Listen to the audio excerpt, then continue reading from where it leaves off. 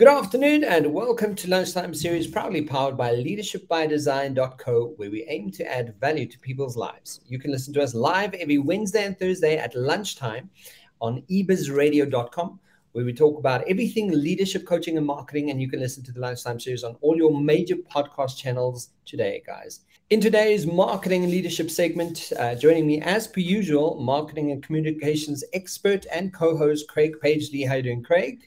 Kevin, I'm great, thank you. Yeah, how are you doing? Doing well, doing well. The winter's here. I'm feeling it. It's arrived. I know you like the cold, but I'm struggling a little bit. So, and it's what's interesting about the weather, especially with South African weather, is in the mornings it's bloody freezing, but by 12 o'clock you're like undressing. Except today with the cloudiness. So it's we've got thick cloud in the sky today, so definitely no traditional winter weather in Johannesburg, which again, you're right, it could get up to 17, 18, 19 degrees on some days, so what a pleasure. But see that your book's progressing well, considering the fact that you now at cover design stage, Kevin. Yes, it's quite exciting to I mean, it's taken 2 years. I mean, I've been talking about this bloody book forever, and like nobody believes that I'm actually doing it. But it's finally arrived and it's finally finished. It's actually in editing process. So the editor's sort of going through and making notes. Oh, wow. And yeah, we're doing book cover design and so I'm aiming for this to be out and about and up in stores, and apparently it will be in Takealot as well, which is really cool. So you can actually, order it straight off Takealot. And yeah, it's the future of human is going to be, or the future of work is human, and that's going to be in stores hopefully by I think the end of June, July kind of thing. So that's fantastic. But and have you got any? That's awesome. We'll talk about that in one of the shows, most definitely. And then any sort of forward names that are going to give you a good intro on the book? Well, I'm still finding one, Craig. I think I'm going to ask you to maybe fantastic. Or someone, because I need to still get that done. Because it's just, it's the first book, so I'm proud of the fact that it is there, and it's a wonderful concept. It really unpacks the way of looking at the future of work in a bit of a different way, but it also creates a nice structure for people to kind of follow and kind of go, here's some of the important factors to consider as we evolve as humans, and how do we do that, and how does that sort of how do we showcase that, and what do we need to consider in aim of our evolution in our workspace? That's very interesting, because that, again, is just there's such synchronicity at times between our respective conversations, because today's conversation has got a bias of focus on work and workspace. Fantastic. But I mean, Craig, just before we kick off today's conversation, don't you want to give us a bit of a key reminder from our amazing conversation last week? Yeah, Kevin, thanks. Yes, we definitely had a great conversation last week when we reviewed 13 customer-first marketing strategies to steal from Taylor Swift. We firstly got to learn a bit more about her incredible music achievements and about how she's dealt with adversity and the various emotional challenges that Taylor Swift faced throughout her career. So referencing the article, we note that adopting these 3 key principles, Kevin, will definitely set your marketing activities in the right direction. And the first one being, get to know your customer. Firstly, by developing personas or buyer personas, and then engaging with their social media, and even going to the extent of joining or creating communities around their focus areas. The second is interact with your audience through the likes of emails, personalized videos, and even phone calls. And investing in your relationship will definitely give your customers a reason to invest in you. And the third point there was about stick to your company values. And these will keep your customers and employees on your side for the long haul, Kevin. So I quickly want to just look at a few other specific points that we covered in the article, not going through all 13, but picking up on 3 or 4. The first one is start with a marketing strategy, and this is about telling a story. And as a marketer, it's your job to tie your product into your brand story, because people love content that they can actually identify with. Use your buyer personas as the protagonist or lead character or champion of a cause in the story, and then use their pain points as the plot. And this will, again, help customers to envision themselves as your customer as you solve a problem or eliminate some of the pain points they have. The next point is make it personal. You know, the more we rely on digital communications, the more essential personalized messaging becomes. The next point is meet customers where they are. And step 1 here is just, it's about identifying where your buyer persona spend most of the time. And then step 2 is studying how your ideal personas and customers actually interact online and tailor messages. For example, understanding the power of LinkedIn for professional updates and thought leadership, and the likes of Facebook for video.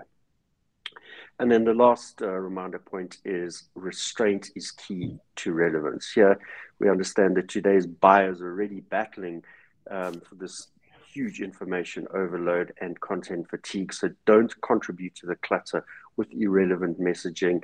Segment your customer life stage cycles to ensure the right information is getting to the right audience at the right time and in the right channel, Kevin. And those are reminder points from last week. Great.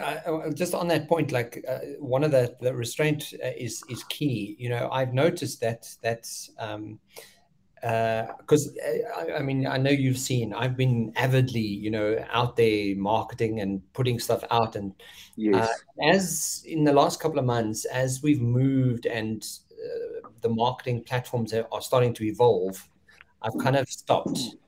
What I'm noticing now with restraint from actually restraining myself from posting anything, when I do post anything now, it actually gets attention. So it really throws a flip side on marketing in itself when you do kind of go, okay, now people are paying attention suddenly for a different reason. Yes, absolutely. So I definitely recommend people go and check that out, because those 13 strategies from Taylor Swift are brilliant. So go and check it out, guys. Craig, what are we going to be discussing about today? Kevin, interestingly, I've seen a number of articles focusing on the future of work being published and appearing in my inbox, because obviously it's one of the topics that I follow quite a bit of. And 2 in particular stood out for me. The first was published by Gartner and was titled 9 Future Work Trends for 2023. And the second is published by McKinsey & Company and is titled What is the Future of Work? And both provide a really great insight into this topic, Kevin. Fantastic. I am looking forward to it, because it's definitely right up my alley on the book that I'm publishing. So absolutely, that's great. So to start off with, I want to reference a few definitions and actually what is meant by this term, the future of work. And it was quite insightful coming across some of these definitions and explanations. So firstly, according to the Society for Human Resource Management, simply put, the future of work is a projection of how workers and the workplace, I should say, will evolve in the years ahead. It's a topic that keeps many CEOs up at night as they make decisions that enable their organizations to thrive today while they prepare for the future. According to a Deloitte Insights feature article titled What is the Future of Work?, as written by Jeff Schwartz, Steve Hatfield, Robin Jones, and Siri Anderson, we learn that the future of work is a result of many forces of change affecting 3 deeply connected dimensions. And this was really key here, deeply connecting these dimensions of an organization. The first being work, the what, the second being the workforce, the who, and the third being the workplace, the where. And the Insights report makes the following important statement, Kevin.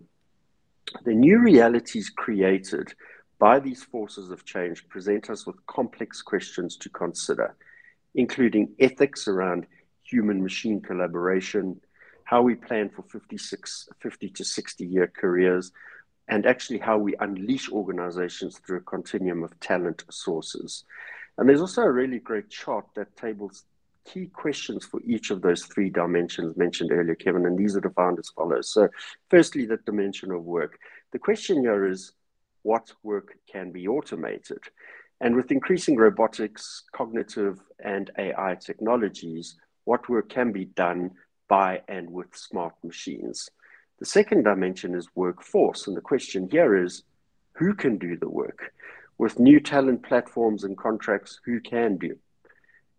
How do we leverage the continuum of talent from full-time to managed services to freelancers to the gig workers and to crowds? And then the third dimension is workplace. And the question here is, where is the work done? A point that we talk about often. And with the new combinations of collaborative, teaming, digital reality technologies, how are the workplaces and work practices actually reshaping where and when work is done, Kevin? And these are three really important dimensions to include in any workplace strategy. And finally, according to McKinsey Explainer's article titled, "What is the Future of Work?" we learn the following. The future of work refers to an informed perspective on what business and other organizations need to know about how work could shift given digitization and other trends, plus how workforce and workplace can prepare for those changes, big and small. Great, but I love the fact that it's just broken down into practicality. So, you know, like what work can be automated, who are the people that and where they're going to do it. You know, yes. You can, like, that simple sort of structure already kind of gives you, because that can apply to, you know, certain types of industry would need to consider those three factors differently than other types. Yes, correct, quite right. And really, you know, like using that as a sort of a measurement to, you know, does this team need to be working in an office, or does this team need to be working, like, can they work from home? Correct. And I think companies also need to you know, thinking of the future of work, there might be divisions that you know, decide that and kind of go, because we're this division, I don't need to be at the office.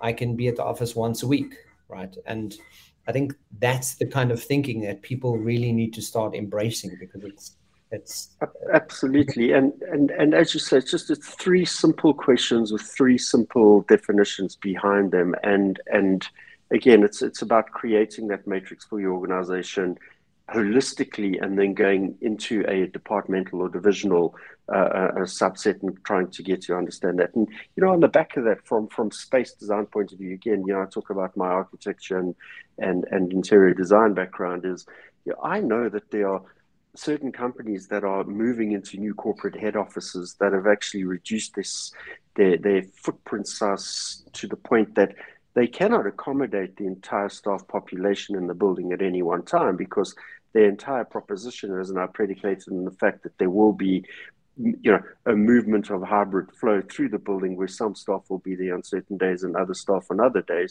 and they'll never necessarily be there all together at one time, at one point in time. Yeah. And I think, like, that whole agile, malleable kind of work, I think that's a, you know, I think corporates they're going to struggle with it, but it's a necessity. It's what people require. It's what the future of work really looks like. Absolutely. Greg, you share with us from the Gartner article you mentioned earlier. What can you share with that? Yeah, Kevin. So again, the Gartner article is titled Nine Future of Work Trends for 2023, and was published as recently as December 22. And the article was written by Emily Rose McRae and Peter Aikens, and opens with the following key statement: as we enter the third year, and it's amazing when you read this, the third year, how quickly, you know, we've moved past COVID. As we enter the third year since COVID-19 came into existence, the virus has proven to have a lasting impact on the future of work. In 2023, organizations face historic challenges, a competitive talent landscape, an exhausted workforce, and pressure to control costs. In this environment, it's imperative to tackle the following 9 trends as your organization sets strategic workforce and talent goals. And then it goes on to list the 9 forces, and I'll quickly read through the list before going into them in detail. So the first is quiet hiring. And this offers new ways to snag in-demand talent. The second is hybrid flexibility reaches the front lines. Third is squeezed by competing leader and employees' expectations. Managers need support. The fourth is pursuit of non-traditional candidates expands talent pipelines. The fifth is healing pandemic trauma opens path to sustainable performance. The sixth is organizations push DEI forward amid growing pushbacks. The seventh is getting personal with employee support creates new data risks. The eighth is algorithmic bias concerns lead to more transparency in recruiting tech.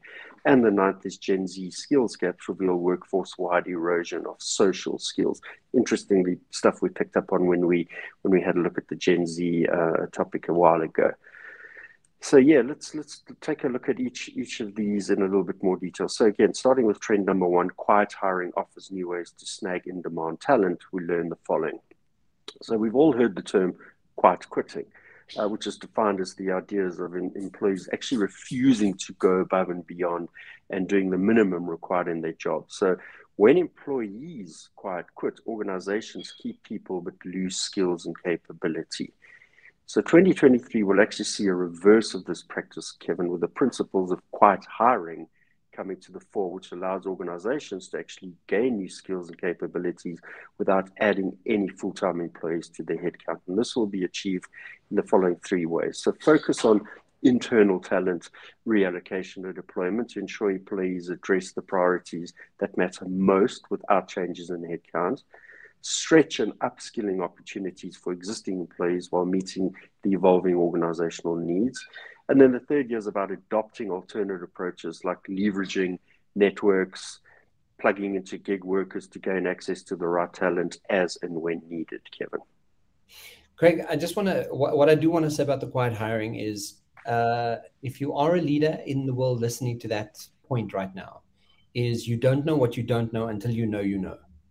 And that sentiment is, I've recently been, with one of the corporates that I work with, one of the HODs that left, and instead of just replacing the HOD, they've given the managers in that department space to kind of shine and kind of go, okay, cool. We're not going to replace the head, but can you step into a more important role? Can you take on more? Can you, and suddenly, just plain simply because they were given the opportunity, these two managers have literally upped themselves and started showing up in that work environment like never. Fantastic.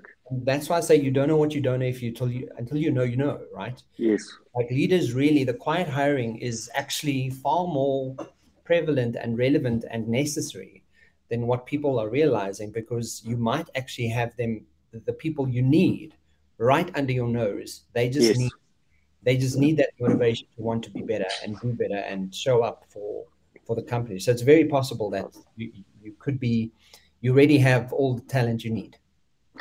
Good point.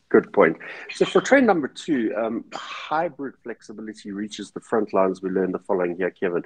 So while we experience a more permanent era of hybrid work for desk-based employees, it's actually important that organizations find that flexibility aspect for the frontline workers as well, like those particularly in manufacturing and healthcare. And the 2022 Gartner Frontline Workers Experience Reinvented survey noted that as much as 58% of organizations that employ frontline workers have actually invested in improving the employee experience in the past year. And the top role attractors for the segment include the following 4 points. First is control over the work schedule, paid leave, stability in the work schedule. And then frontline workers also expressed interest in other types of flexibility, such as what they actually work on, who they actually work with, and what the amount of work actually is, Kevin. I love that as an actual point, Craig, because when you look at an international standard of what work, what is required as an employee at an international standard, you're supposed to only work so many hours. Yes. You need to be flexible, and you need to have leave, and you need to be able to, I've even heard of having an emotional sick day. Yes, International that's incredible. people are allowed to have an emotional sick day, right? And if you have a few in the month, like dude, maybe you need to see someone. At an international level, it's things like that employees need and employers need to consider. Like, Yes, absolutely. it must, yeah. Kevin, so point number 3 is, excuse me, squeezed by competing leader and employee expectations, managers need support. And we learned the following here. So we've noted before that a lot of managers are actually out of their depth in due to the increase of demands of today's working environment, pressures placed on them by managers, and they really are required to implement a corporate strategy on one end while actually trying to accommodate the hybrid working model on the other end, while still being dependent on to provide support through the sense of purpose, flexibility, and actually driving career growth opportunities for their teams as well, which is a real challenge. So here, the best organizations will apply 2 simple key actions to relieve pressure on managers in 2023, Kevin. First is provide fresh support and training to reduce this widening skills gap. And secondly is clarify manager priorities. Clarify how managers should actually allocate their time and redesign their roles when necessary, Kevin. Moving to, it's a great point, that it really is. So moving to trend number 4, pursuit of non-traditional candidates expands talent pipelines. And you and I have had some good chats around here. And here we learned the following, that organizations have been talking about the strategic value of expanding and diversifying their talent pipelines for a while now. And 2 key trends have emerged coming out of this realm of thought, Kevin. Firstly, employees are charting non-linear paths in careers, with 56% of candidates reported actually applying for jobs outside of their current area of expertise. And this figure is expected to rise significantly in the years to come. And the second point here is that organizations can actually no longer actually meet their talent need through traditional sourcing methods and candidate pools. And added to this, hiring managers are now actually less concerned about industry experience and technical skills than they were previously. But to fill critical roles in 2023, organizations will need to become much more comfortable assessing candidates solely on their ability to perform the roles, Kevin, not their credentials and prior experience. And generally, this is the time to rethink the outdated assumptions about qualifications. Yeah, absolutely. And I'm so glad that that's a point, because usually and generally the assumption is, like, does this person have a degree? Does this person have X, Y, and Z? And instead of that, rather look at, what experience does this person have, and does what they're capable of doing complement the role? Because then you also widen the scope of who is going to be in that environment.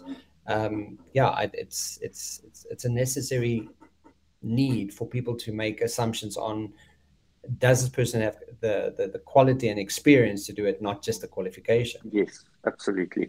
Now, point 5 is interesting, because you picked up on the point of post-pandemic trauma.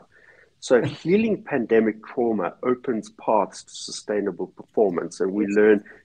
This is why I think I'm a futurist. I'm seeing the future, and I should share it with people, because I've been talking about like the trauma that we've experienced. Like, people haven't even acknowledged that it has been trauma. It's been an absolute traumatic experience that we've kind of just moved on with, and we've left it as this thing we don't really talk about, right? And yet there's so much shit. There's so much stuff that's left that's left behind that people need to deal with. So I'm so glad that this is a point. And interestingly, one of the points from last week with the Taylor Swift proposition, at least marketing strategies, was, stuff happens. Learn how to deal with it. So yes, so Kevin, most of us are still experiencing mental health challenges as a result of this, not just the pandemic, but this current societal and economic pressure that we face with every day as well. And this is a direct impact on productivity and performance, with as many of 82% of employees actually wanting their organizations to see them as a whole person rather than as an employee, and really to get to understand the emotional challenges and construct of their life, Kevin. So three points that stand out here.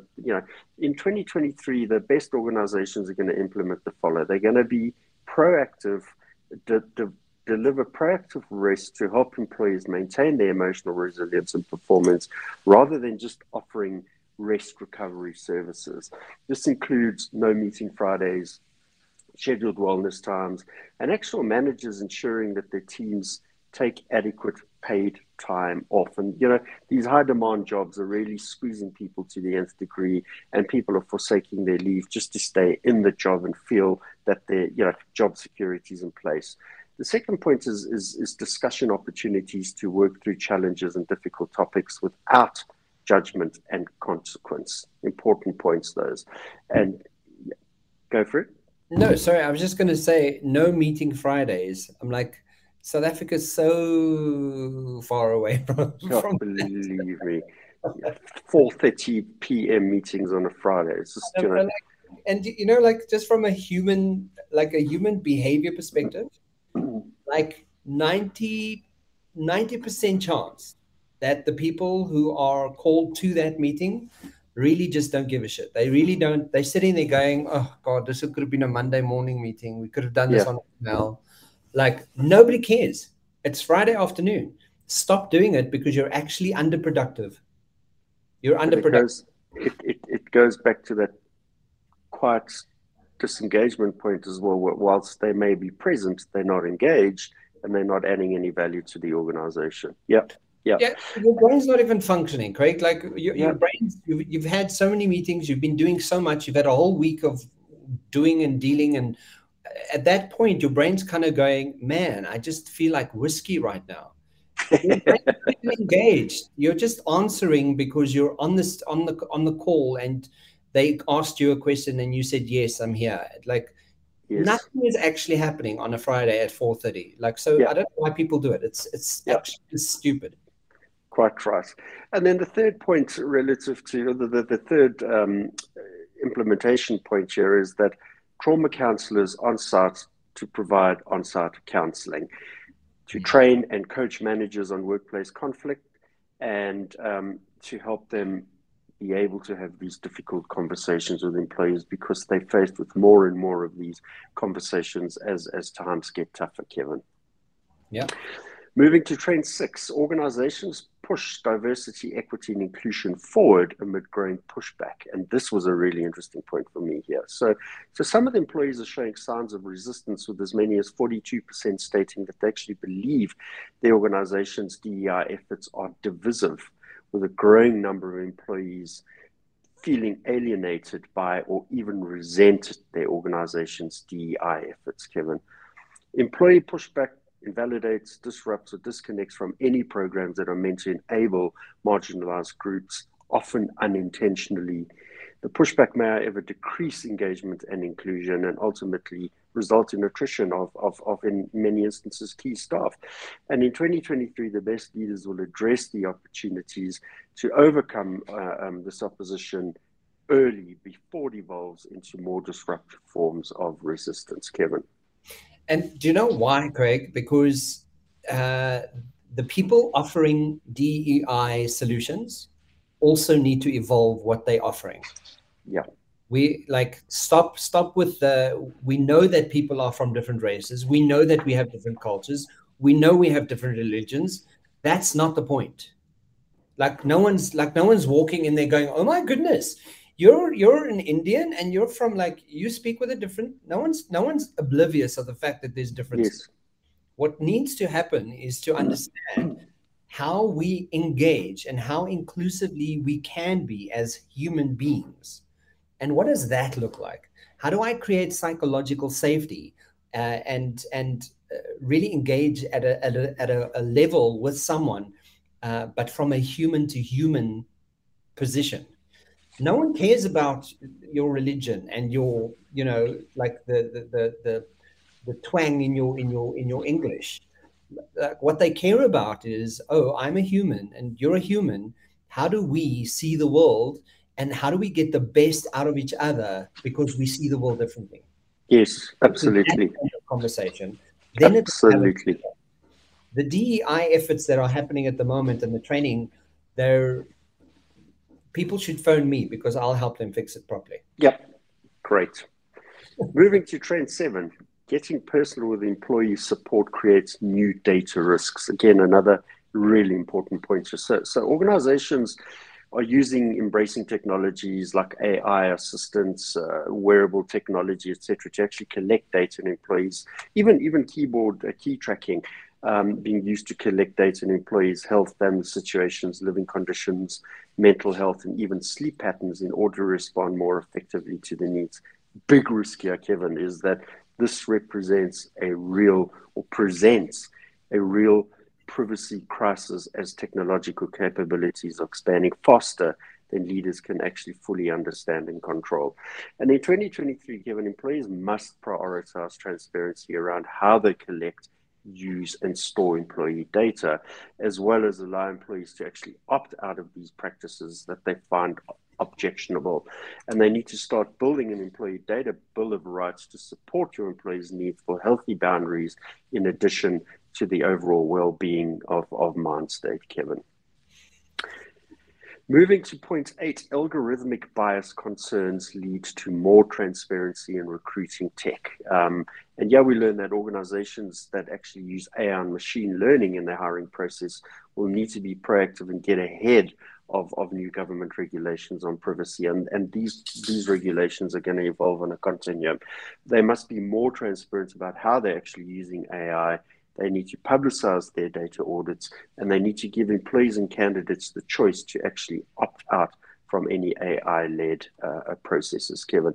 And again, as more organizations begin using AI in recruitment, the ethical implications of these practices for fairness, diversity, and inclusion and data privacy become really, really salient points for consideration. And then moving to the final trend of the report, Kevin, Gen Z skills gaps reveal workforce-wide erosion of social skills. And the 4 points we learn here is that social isolation brought about by the pandemic has definitely impacted on young people, with 46% of Gen Z employees surveys saying that the pandemic actually made them pursue the educational or career goals, make the pursuit of their career or goals more difficult, with 51% saying that their education has not prepared them to enter the workforce sufficiently. And that's a major concern, Kevin. Gen Z has definitely missed out on developing soft skills such as negotiating, networking, speaking confidently in front of crowds, and developing the social stamina and attentiveness required to work these long hours. And this lack of experience preparedness is definitely going to have a negative impact on organizations, especially as they aim to hire cheap talent in light of these tight and highly competitive market practices, Kevin. And that's it. Everyone's social skills have actually eroded since the pandemic, with the likes of burnout, exhaustion, and even career insecurity, all heightened by pandemic, but negatively impacting performance, unfortunately. And organizations will need to redefine professionalism for the entire workforce to address this really growing challenge, Kevin.